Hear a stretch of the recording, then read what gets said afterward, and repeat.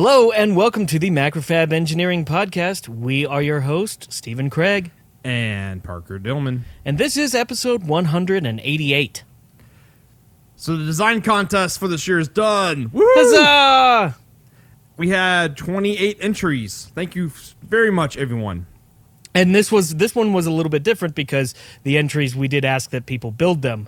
So last time around we asked for design stuff and documentation, but this time around we had 28 people build 28 projects. Yes. And so I would like to take this moment and thank Mauser Electronics for sponsoring our contest. They provided all the funds for the prizes and lent a hand with the marketing of the contest and other things like that. So thank you so much, And just enabled this all to happen. Yes. So thank you very much, Mauser. So we're going to go over, I guess, our favorite projects, and we'll announce the MacFab Engineering Podcast winner after we, debate and argue over which project's the best one.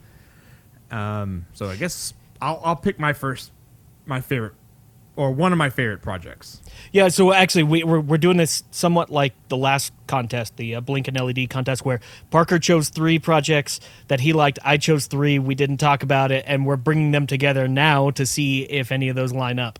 Mm-hmm.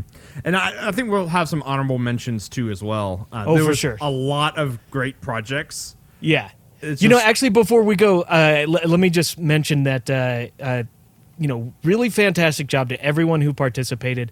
And, this might get a little bit cheesy here, but I freaking love our listeners because I feel like this is one of the few places where engineers can do this kind of thing to get really goofy and make just a fun project and get creative with it.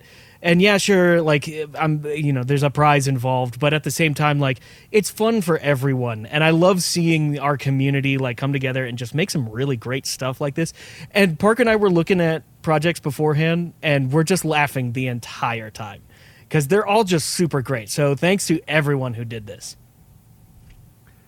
So actually, I'll start with, an honorable mention. Okay. Is the useless joke bot.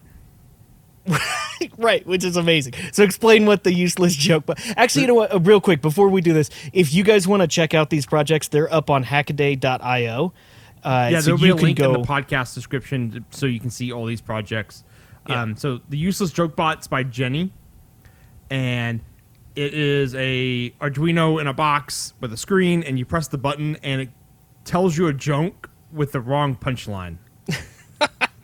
It just kind of combines jokes together. Yes. And they're terrible because they're like bad dad jokes, and then they get worse because the punchline is wrong. Correct. And it's well made too. It looks nice. Yes. Which that's honestly for a lot of these, there's a theme of that going around where people put some real effort into making these look great.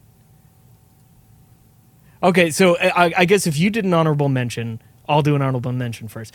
We're sort of going backwards on this, yeah. But yeah, I'll do an honorable mention. For me, the daily calendar printer was an honorable mention.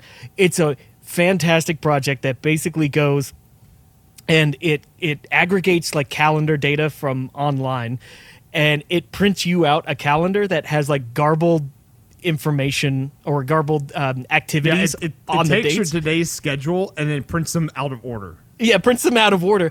And if it doesn't have something for you to do today, it'll give you something to do by printing the entire reel of paper.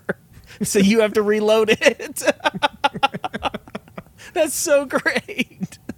I think one thing it could be to improve it is it would first print out, reload the printer, and then you would tear it off, and then it would just barf all of its paper. Or if it said PC load letter, if that's all it said on the whole thing. Just printed that the entire time? Yeah, just PC load letter. What does that mean? We had quite a bit of projects that were lights that only worked in the daylight. Yeah. My favorite one of those was the solar powered torch by, let me go look it up. Sir Dan.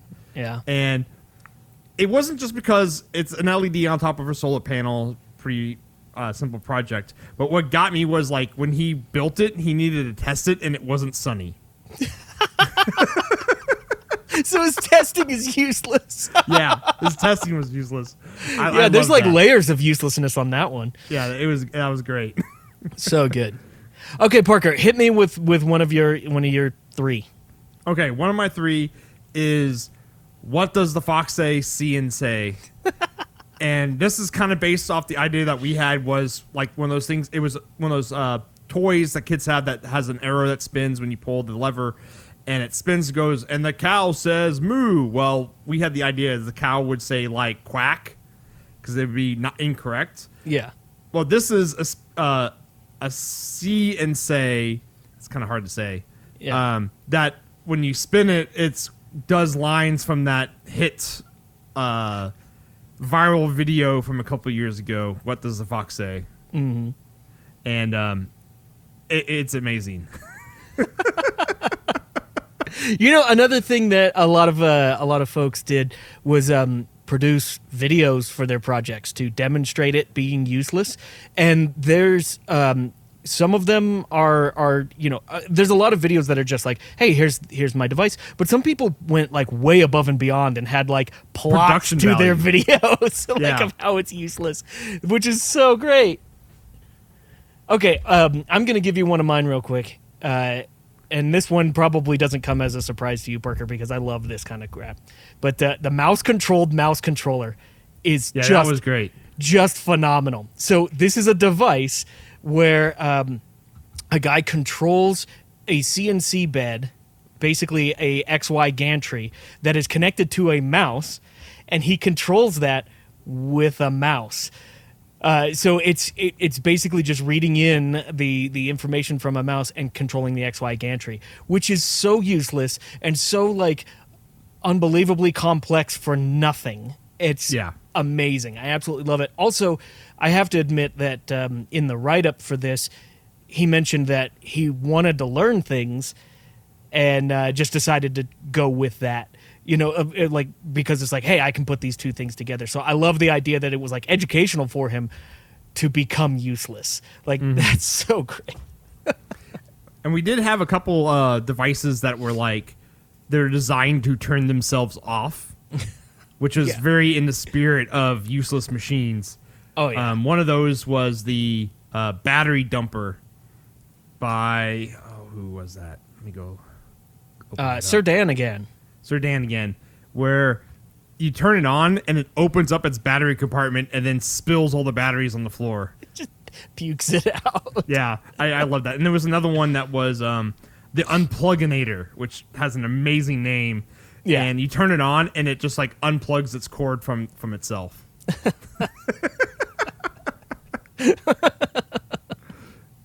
Oh, so great. That's also Sir Dan as well. Sir Dan's got a theme going on here. He's got a theme. Yeah. So was that in one of your top three? No, that's just a... that was an honorable mention. Oh, or a category mention. Category mention Unpluggers. Unpluggers. Turn-offers. Yeah. Okay, so what's one in your top three? Okay, the cat detector. Yeah. Okay, so a lot of people will build a cat detector to like auto-feed or auto-water their cats. This one, though, meows at cats. So when it detects a cat near it, it just meows at it. Well, and this was done by a gentleman named Mason, and he mentioned in his write-up that he gets annoyed by his cats meowing at him all the time, so he made a device to be kind of a dick to his cats, which I just really meows love. back at his cats. Oh, great. Also, documentation is really great on these.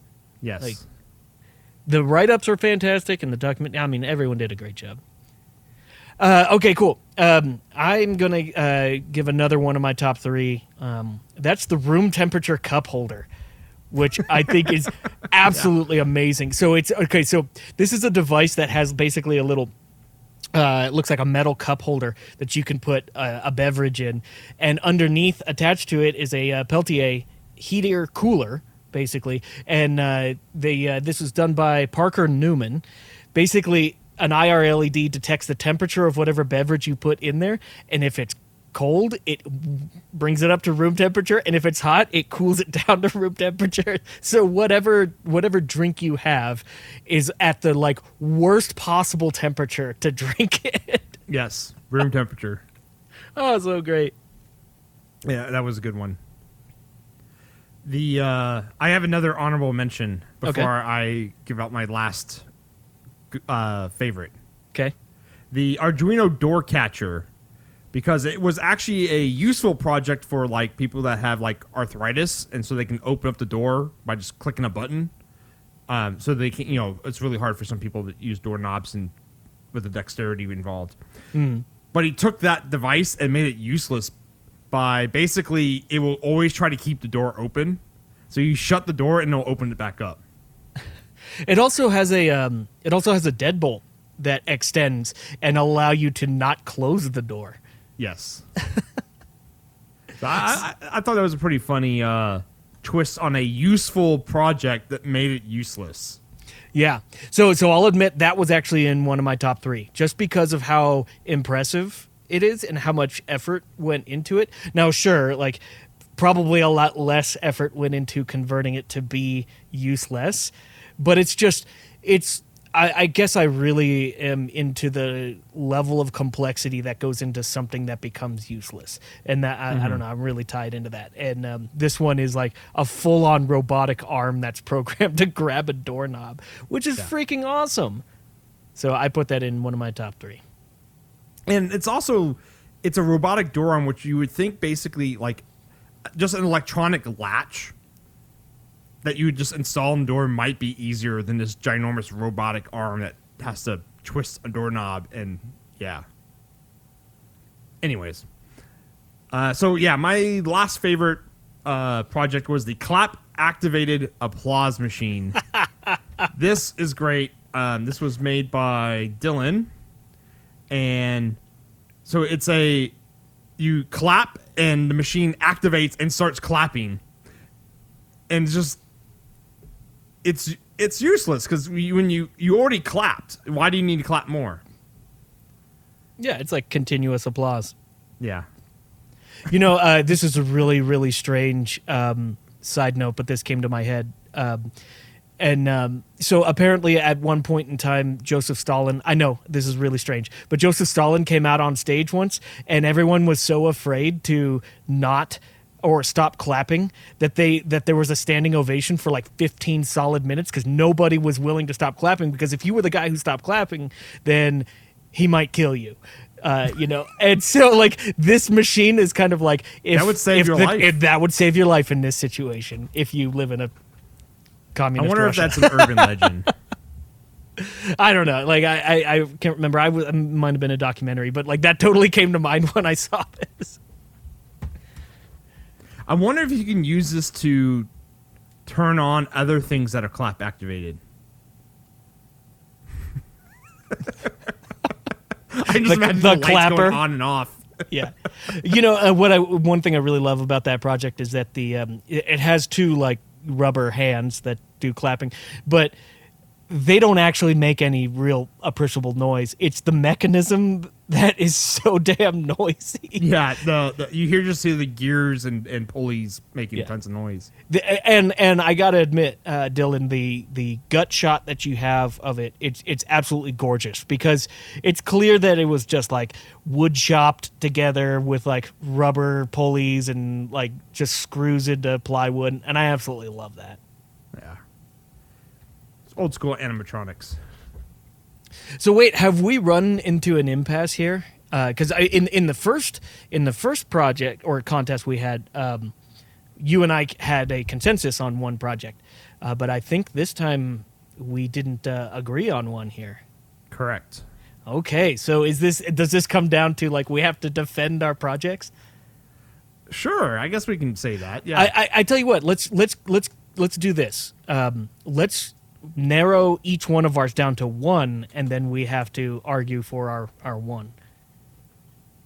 Okay. Yeah. Sound good? Sure. So yeah.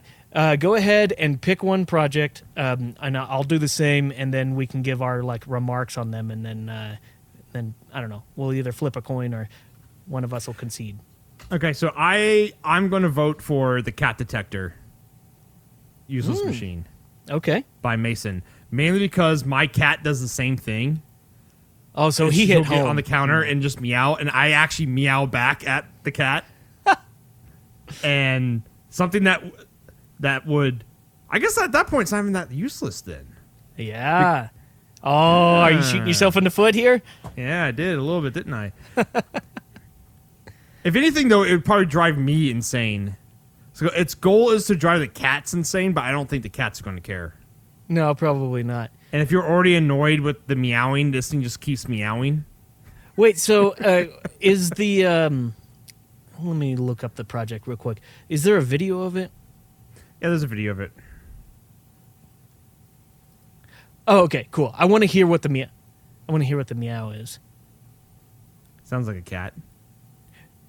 Okay, I wasn't sure if it was like an audio clip or whatnot. But yeah, no, you're right. Sounds like a cat. Yeah, I think it's an audio clip he's playing off Arduino. Yeah, that's what it sounds like. Okay. So you're picking the cat detector. And from mine, I think I have to go with the mouse-controlled mouse controller. Because not only is it useless, it's ridiculous. It really strikes home with the whole, wanted to learn something and, put it to use for something that is useless. That's really great. And you know what? I'm actually going to agree with you on that. All right. I really like this project a lot from the fact that the person learned a lot doing it, and it is completely, utterly useless. There's no reason for this thing to exist. It is reading in a mouse input to move a mouse for its input to go into something else. It is absolute useless middleman electronics and mechatronics for no purpose whatsoever. I think it fits the spirit of the entire contest in that, but it's also it just really nails it in my opinion. So yeah, I think we will go with that one. All right, excellent. So that looks like it was designed by Jeffrey Bernath. So congratulations, Jeffrey, for winning the useless contest with your mouse-controlled mouse controller. So they won the MacFab Engineering Podcast one. Well, you're right. There is still 3 other prizes? Yes, there are still 3 other prizes that our wonderful judges will be picking over this next week. Right. Our judges are Joe Gran, Whitney Merrill, Charlene Gonda, and Sophie Kravitz. I think, yes. I actually nailed all those names, I think. Well done. They'll be judging them over this next week, and we'll be announcing the winners of those on the blog and normal social media places like Twitter and Instagram and stuff like that. But the MacFab Engineering Podcast one gets, $1,000 and the trophy. Woo! And you know what? Actually, so Parker sent me a picture of the trophy, but you mind holding it up real quick because I have actually not seen the final product. So yeah, he did. So I at DEF CON I gave Parker the enclosure, and oh my gosh, it's so not the best shiny. Finish, but it's so shiny. It's good. Great. It came turned out okay. Came out fantastic. Look at that. That is gorgeous. So what does it do again, Parker? What was that? What does it do again? So when you apply power to it, the screen turns on, and it displays Mars weather from the NASA API. So this is what I spent the last couple days working on, was finishing up the code. Being super procrastination on finishing my project for the useless machine project contest. So yeah, it runs a Raspberry Pi inside with the Raspberry Pi 7-inch touchscreen. And then to run the application, I decided to use GUI or GUI 0, which was a really easy to use framework that's in Python. It's really interesting. It runs, it's like an event-based platform. So it's kind of like an interrupt-driven microcontroller system. So it basically, once you set everything up, it just goes into a while loop forever, and then events happen and make things and then run functions. It's just sniffing the events and throwing them up on the screen, right? Yeah. So you can have like a button, and so it goes, oh, that could be like an edge trigger, basically, in a microcontroller. When a button gets pressed, it wakes up and then it does something based off that button. Mm-hmm. That's kind of what that does. It's the only problem I had with it is I got really far down the road and then realized you can't put a background image in the application because I wanted to have like a Marscape in the background and stuff, and can't do that. So I was like, well, I'm not throwing away all the code I just wrote, so we won't have that feature. Fair enough. And then the Wi-Fi connectivity, because since it's in like an aluminum box, it's really hard to access the other USB ports, so you can't plug a keyboard into it without opening it up. So to make it easier to connect it to your Wi-Fi, it uses Raspberry Wi-Fi. Okay. Which is if it doesn't detect that it's connected to a Wi-Fi hotspot, it broadcasts its own Wi-Fi, and then you connect to it with your cell phone, and then you plug in the Wi-Fi credentials, and then it reboots and connects to your Wi-Fi. Oh, that's nice. That's convenient. That means that when Jeffrey gets it, he can just connect over his phone, and not have to do a lot of configuration.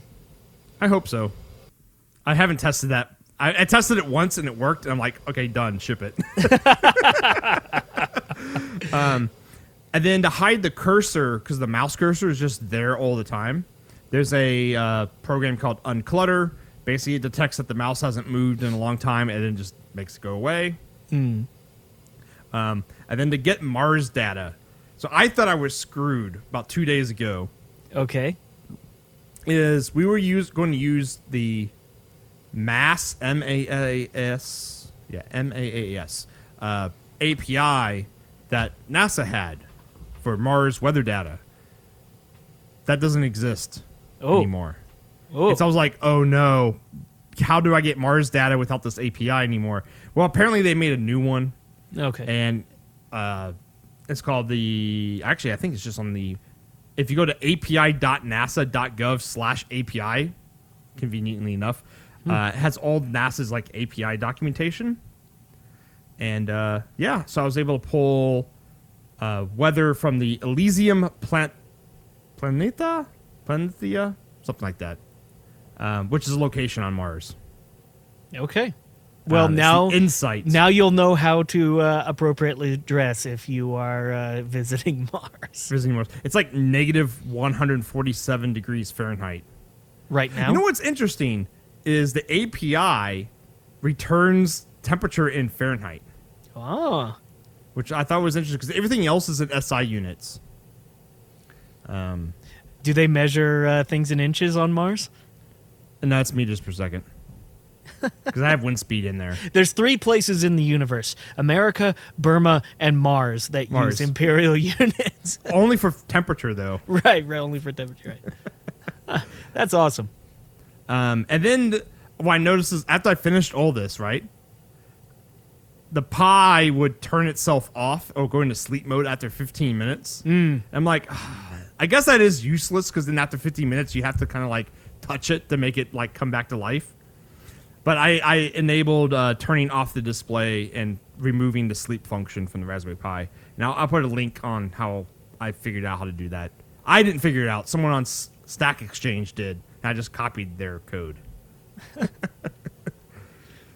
it's done. And then I took the enclosure from Steven, and this morning I ran it through the buffing wheel and was able to get a pretty decent sheen on it. It's not. You got rid of the tiger stripe scallops.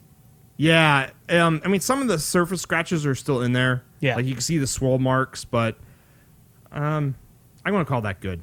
I think it looks great. Yeah, so it's all pretty nice. It's got a little bit of heft to it too. It is heavy. Yeah, and uselessly heavy. Yes, uselessly heavy. I think because it doesn't have batteries in it that would make it normally heavy. No, it literally has a USB port on the back that you just plug in, and that supplies power to the Pi, and that's it. Yes, and I think I'm going to put some rubber feet on the bottom just so wherever it doesn't scratch crap up. Jeffrey puts it, it doesn't scratch up his surface. You know, we should reach out to Jeffrey and see if he useful. wants to be a guest. I think that'd be fun to talk to him about the design of his project. That would be fun. You know, I don't know if I've mentioned this before. I helped a buddy design a useless project before once that actually went up in an art gallery. And talking about all these projects now reminds me of it. We made a box once that it was maybe 1.5 feet by 6 inches tall by maybe 6 inches deep. And inside this box was a little piece of paper that was basically the size of it was like a fortune cookie piece of paper that had text on it. And the whole front of the box was one-way glass. So you could see into the box if there were lights inside the box were illuminated, which we had LED lights, so it would soft glow inside the box. So you could read this piece of paper if those lights were on. Now I put an ultrasonic sensor underneath it that would detect if anything came in front of the box, and like as you approach the box, it would dim the lights. So there was something you could read in there, but as you approached it, it would dim the lights and you would just get a reflection of yourself. And so it was virtually impossible to read that thing. And we hung that up in an art gallery somewhere, and it was great watching people go up to it and just be like, try to read it. It was so awesome. Oh, those are fun. I'm going to grab a beer real quick. Okay. Well, while we are waiting for Steven to come back, how y'all been, listeners? Have you recently reviewed us on iTunes?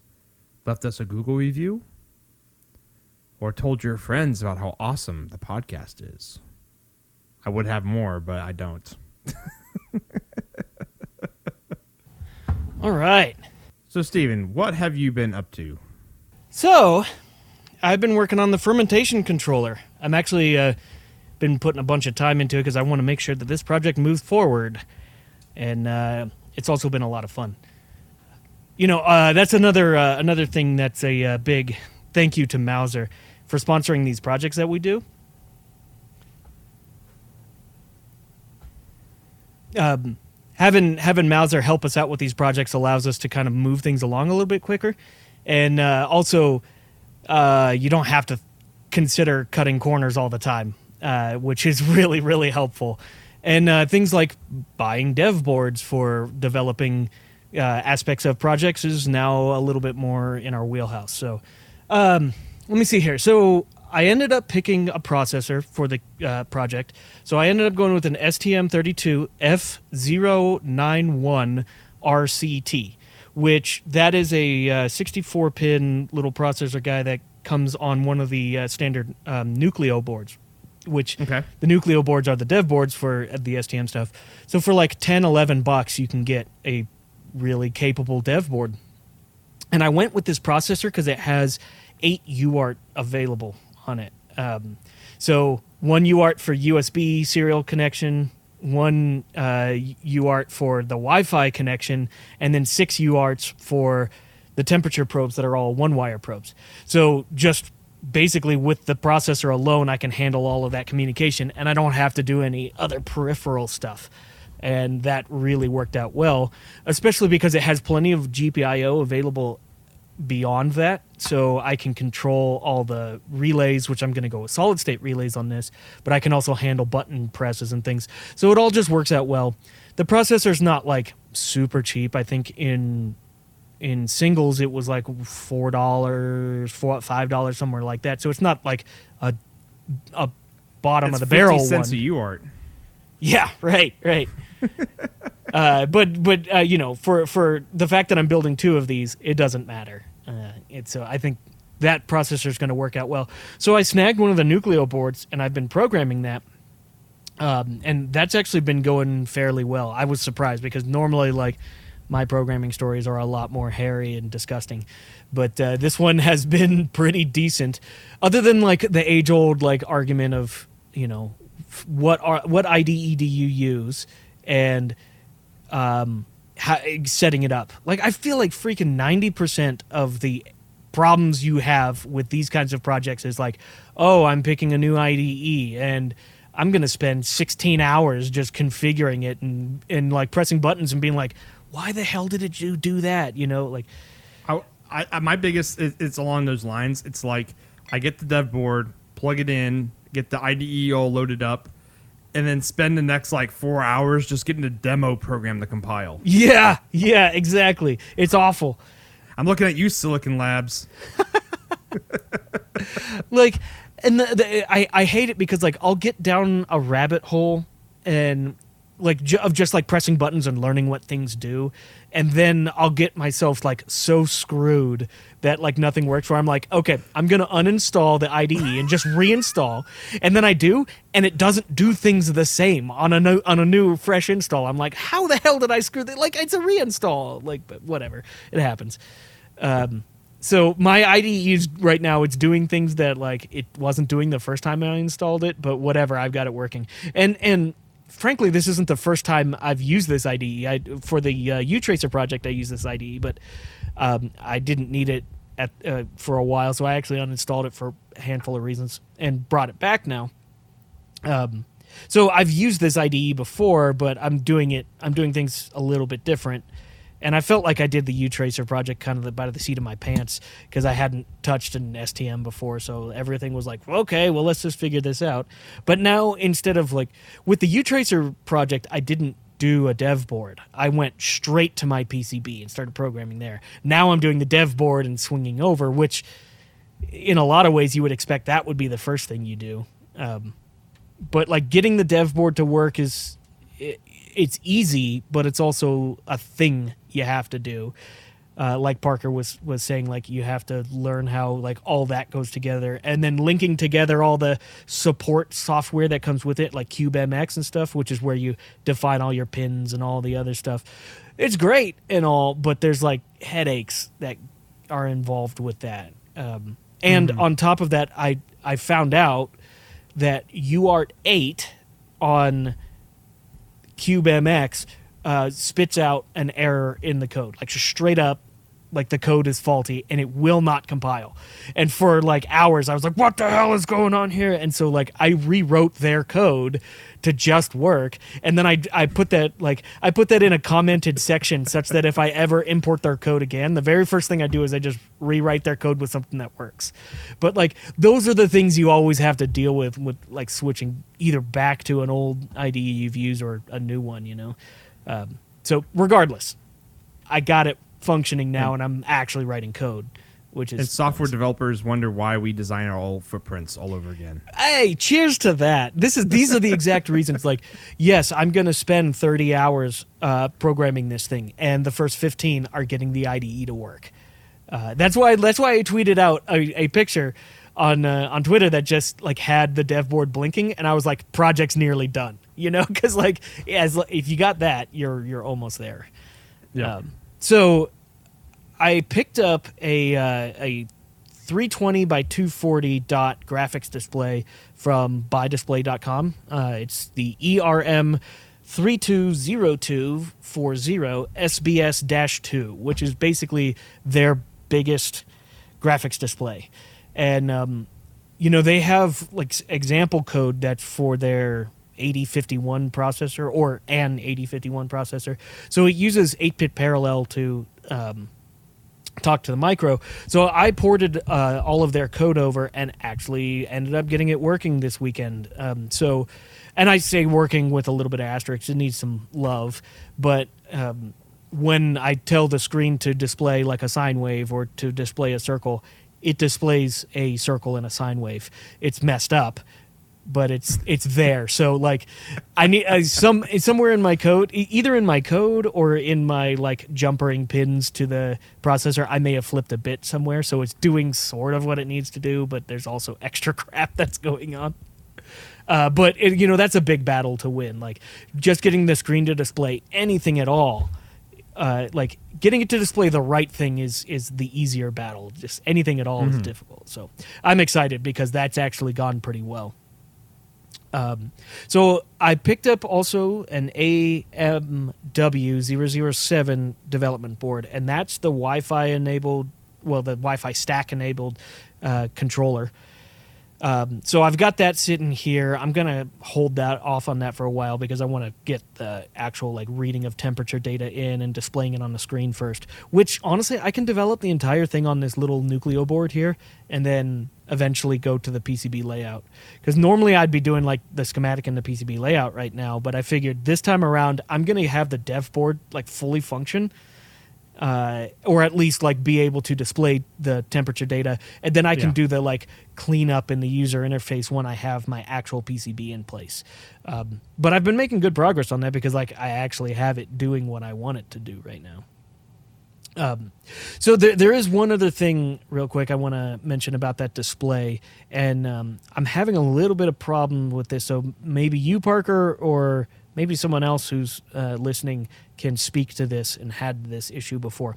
So the very first time I turned this display on, I used my Keithley power supply, and according to the data sheet, the maximum current that the like data input or the data power can accept is 80 milliamps. So I put an 80 milliamp current limit on it, and you give it 5 volts.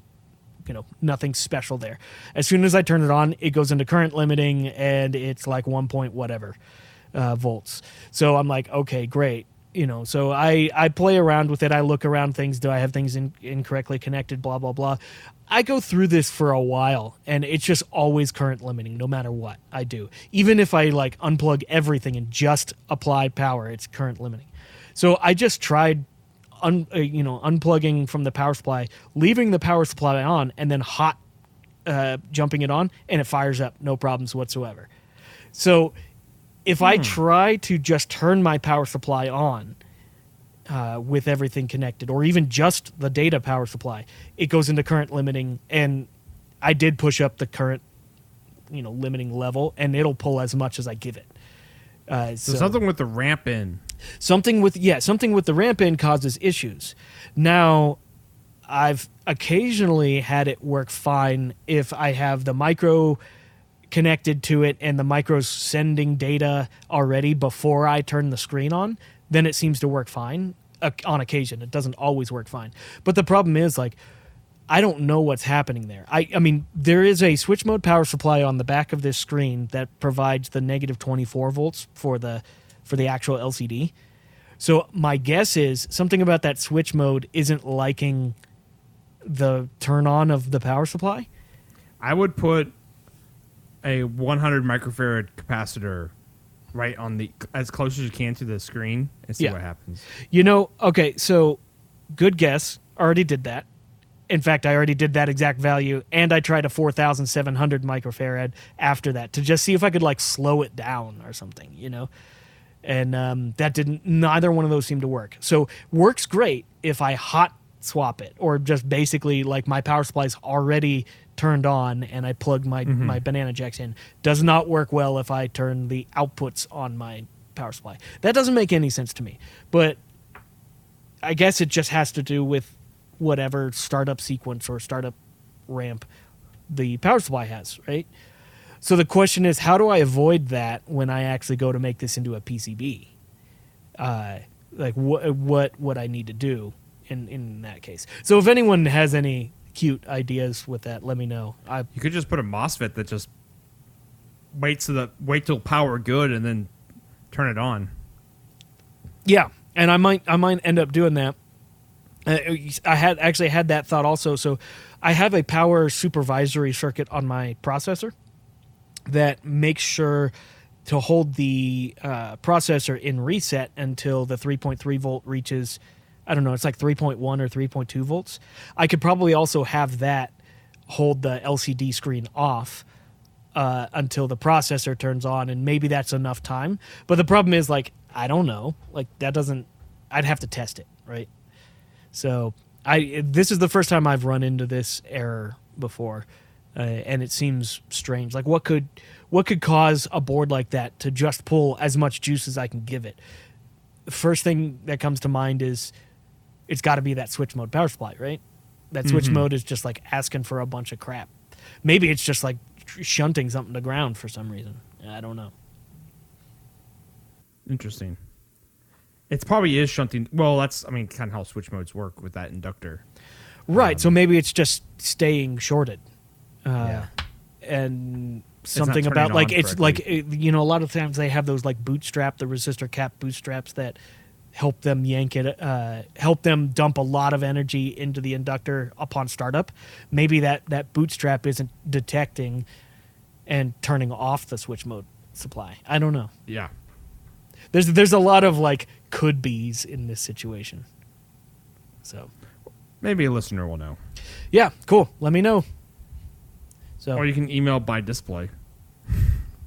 well, yeah, I guess I could. They'll probably be like, don't do that. Yeah, don't turn the screen on. Yeah. Cool. So Cool. yeah, that's come along well. One other thing is I have ordered an enclosure for everything, and the enclosure is sort of unfortunately large, but that's only because I wanted to put all. Jeez. Yeah, it's 20 inches. 20 inches wide. It's 20 inches wide, but the reason why is because I wanted to put all of the input outputs and everything on one side, and I drew them all out in CAD, and like if you put 6 XLRs, a USB, a DC jack, 4 mains jacks plus a mains input cable, like it consumes a lot of space, so it's big. But the screen's big too, so the whole thing is kind of big. It'll look cool hanging on the wall. That's what I want. Like it'll just be like screwed into the wall behind my fermentation fridge, such that when people walk by, they'll be like, "Ooh, what's that?" Let me. It's like a coffee table book. Yeah, it's going to be big. My original thought was it would be more like a tablet size, but this is more like 2 tablet size.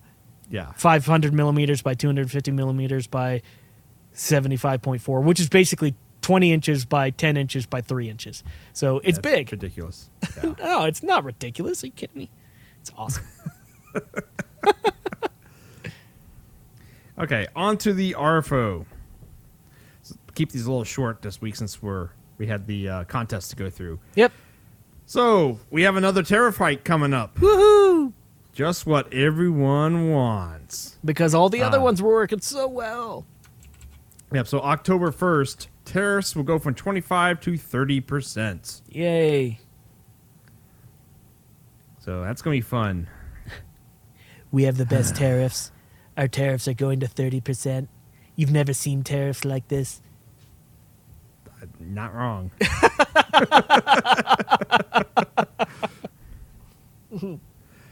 Well, I mean, when's it going to end? Like, what's like what? It's what just is the end 100% tariff? yeah. Like what is the end game? I don't know. I don't know either. It's also It will either end yeah. next year, which is 2020, next election, or Good point, 2024. yeah. Right. It's either going to end one then of these or two, there. one of those will do it. Yeah. I don't. We don't need to get too political, but I'm just super curious. Like, how is it that we have, like, most of the time in the United States, our whole system is based off of like lots of people making decisions about big things like this, as opposed to one person being like, "No tariff." Like, I don't know. This seems a little odd to me. Seems like powers are not in the right spot. But I'll leave it at that. I don't want to go too far into that. Yep. I agree with you there. Yeah. Okay, so the next RFO is After the Con, the bomb badge post-mortem on Hackaday. This is super cool, if you ask me. So one of the badges that showed up at DEF CON was Da Bomb, which this is the second year, I believe, that Da Bomb made a badge. It's the IDES of DEF CON group. Right. And this is their second badge. so they actually produced a post-mortem for the project as a whole, where they talked about all the things that went well and all the things that didn't go well. And it's a really great read, especially if you're thinking about getting into badge life or just running an electronics project where you have to deliver to a bunch of people. One of the things that's interesting about badge life is you're producing a product, in a sense, that you have to deliver kind of all at once. And that's a little bit more unique than designing a project that, like, once it gets built, it goes out the door progressively. In this case, it's like we went from 0 and now we have a stock of 500, and that 500 has to be delivered now. And he talks about that in it's John Adams who designed this badge. Talks about like difficulties with that, what they do next time, what they'd look out for, and even simple things like their joystick. They had problems with soldering it, and it wasn't necessarily an issue with manufacturing. It was just an issue with the fact that the joystick wasn't really that great. So, you know, the badge life stuff is hard because you got a year to produce something in a way that is supposed to wow every single person it touches. And in a lot of cases, like, you're going to be, throwing out a bunch of money for prototypes, and you don't get a lot of chances to figure things out, right? Mm-hmm. Yeah.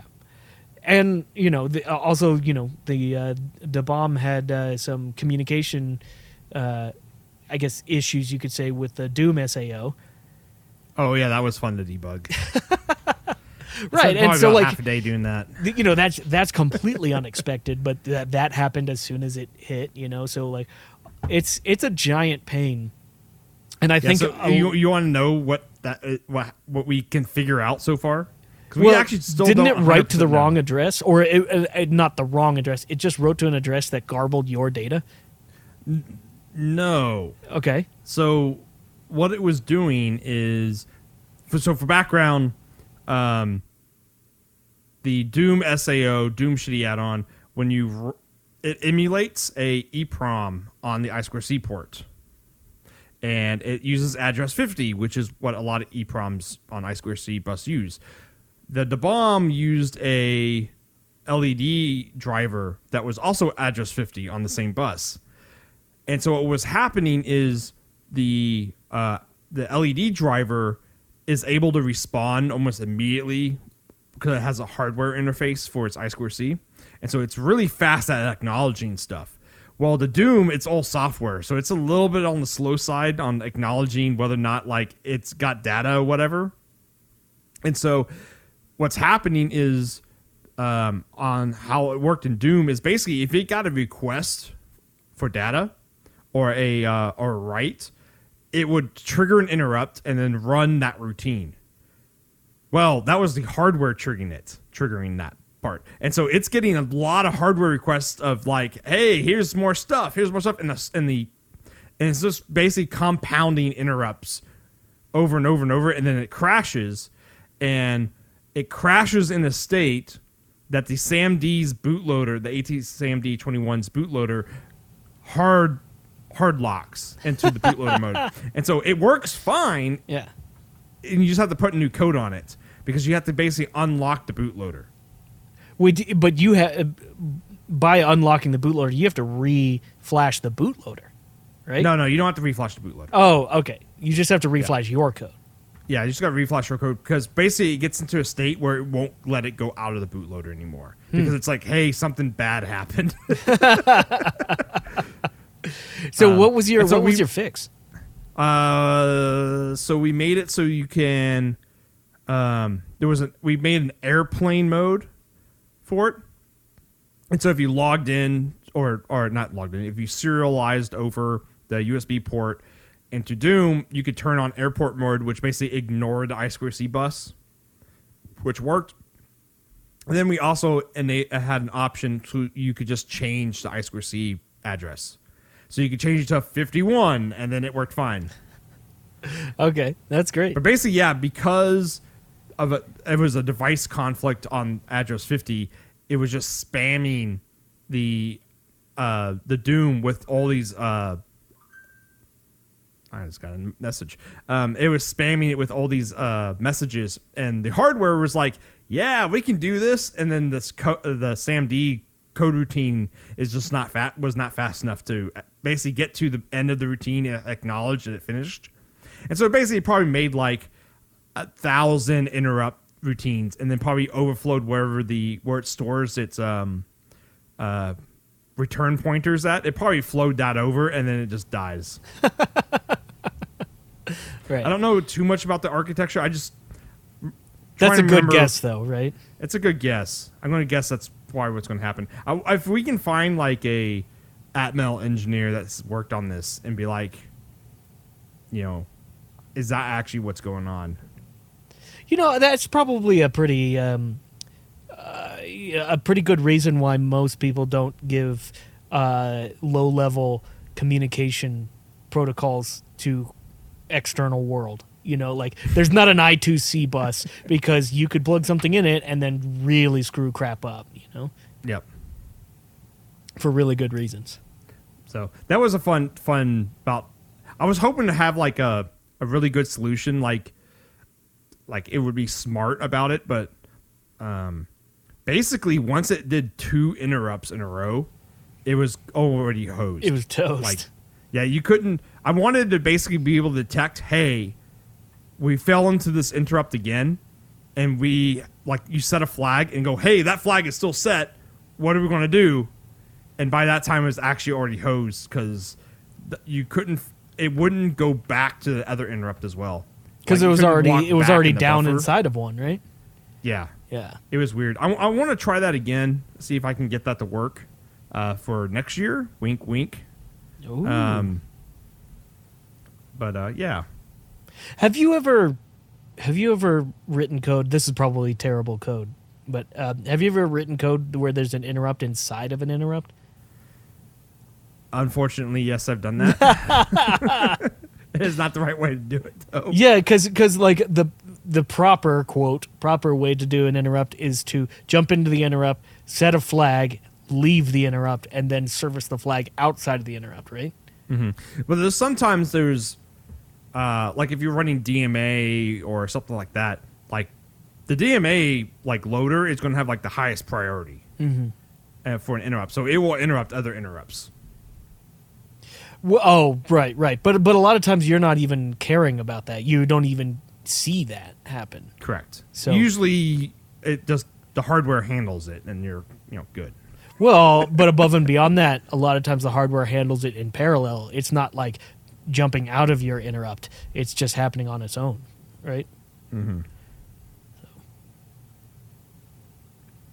Cool. So yeah, I would say anyone that wants to do badges, read John Adams' postmortem, because it basically covers everything that is like, yeah, this is all stuff that people forget about or come across. And it's amazing that there's actually a lot of these online, and and XOR, we've done a couple of them as well. Mm-hmm. People still don't read them. Well, I think people get into a trap. They do this thing where it's like, oh, my badge or product or whatever can do X, and it can also do Y, and it can also do Z, and that's great. And don't get me wrong, all of those are really cool things. But everything you add comes with a huge amount of headache. So just because it's cool doesn't mean it's a good idea to add to your project. Or if it's an absolute must in your product or whatever, just know that each thing you add is another 30 hours of pain in the ass. Yeah. I think we might have stumbled upon what will become the downfall of humanity. Oh yeah, what's that? Is the people do not learn from the mistakes of others. That's nothing new. That is certainly nothing new. And because having read a lot of these postmortems about badges and about other projects and stuff, people still will commit the same thing over and over and over again. Yeah, it's like trying to fight Russia in the winter. It's traditionally has not gone well. Or emus in Australia. Oh, that's true. Yeah, that's a great story. Go watch the oversimplified YouTube video of that, the Emu Wars. I knew exactly what you were thinking of there. Okay, I think we should wrap this up. We've meandered quite a bit here. For sure. Okay, so that was the Macrofab Engineering Podcast. We were your host, Stephen Craig. And Parker Dillman. Take it easy. Later, everyone.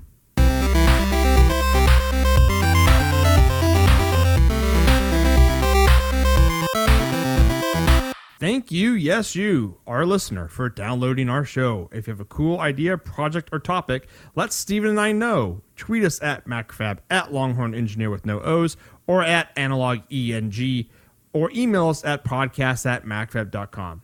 Also, check out our Slack channel. If you're not subscribed to the podcast yet, click that subscribe button. That way you get the latest MEP episode right when it releases. And please review us wherever you listen, as it helps the show stay visible and helps new listeners find us.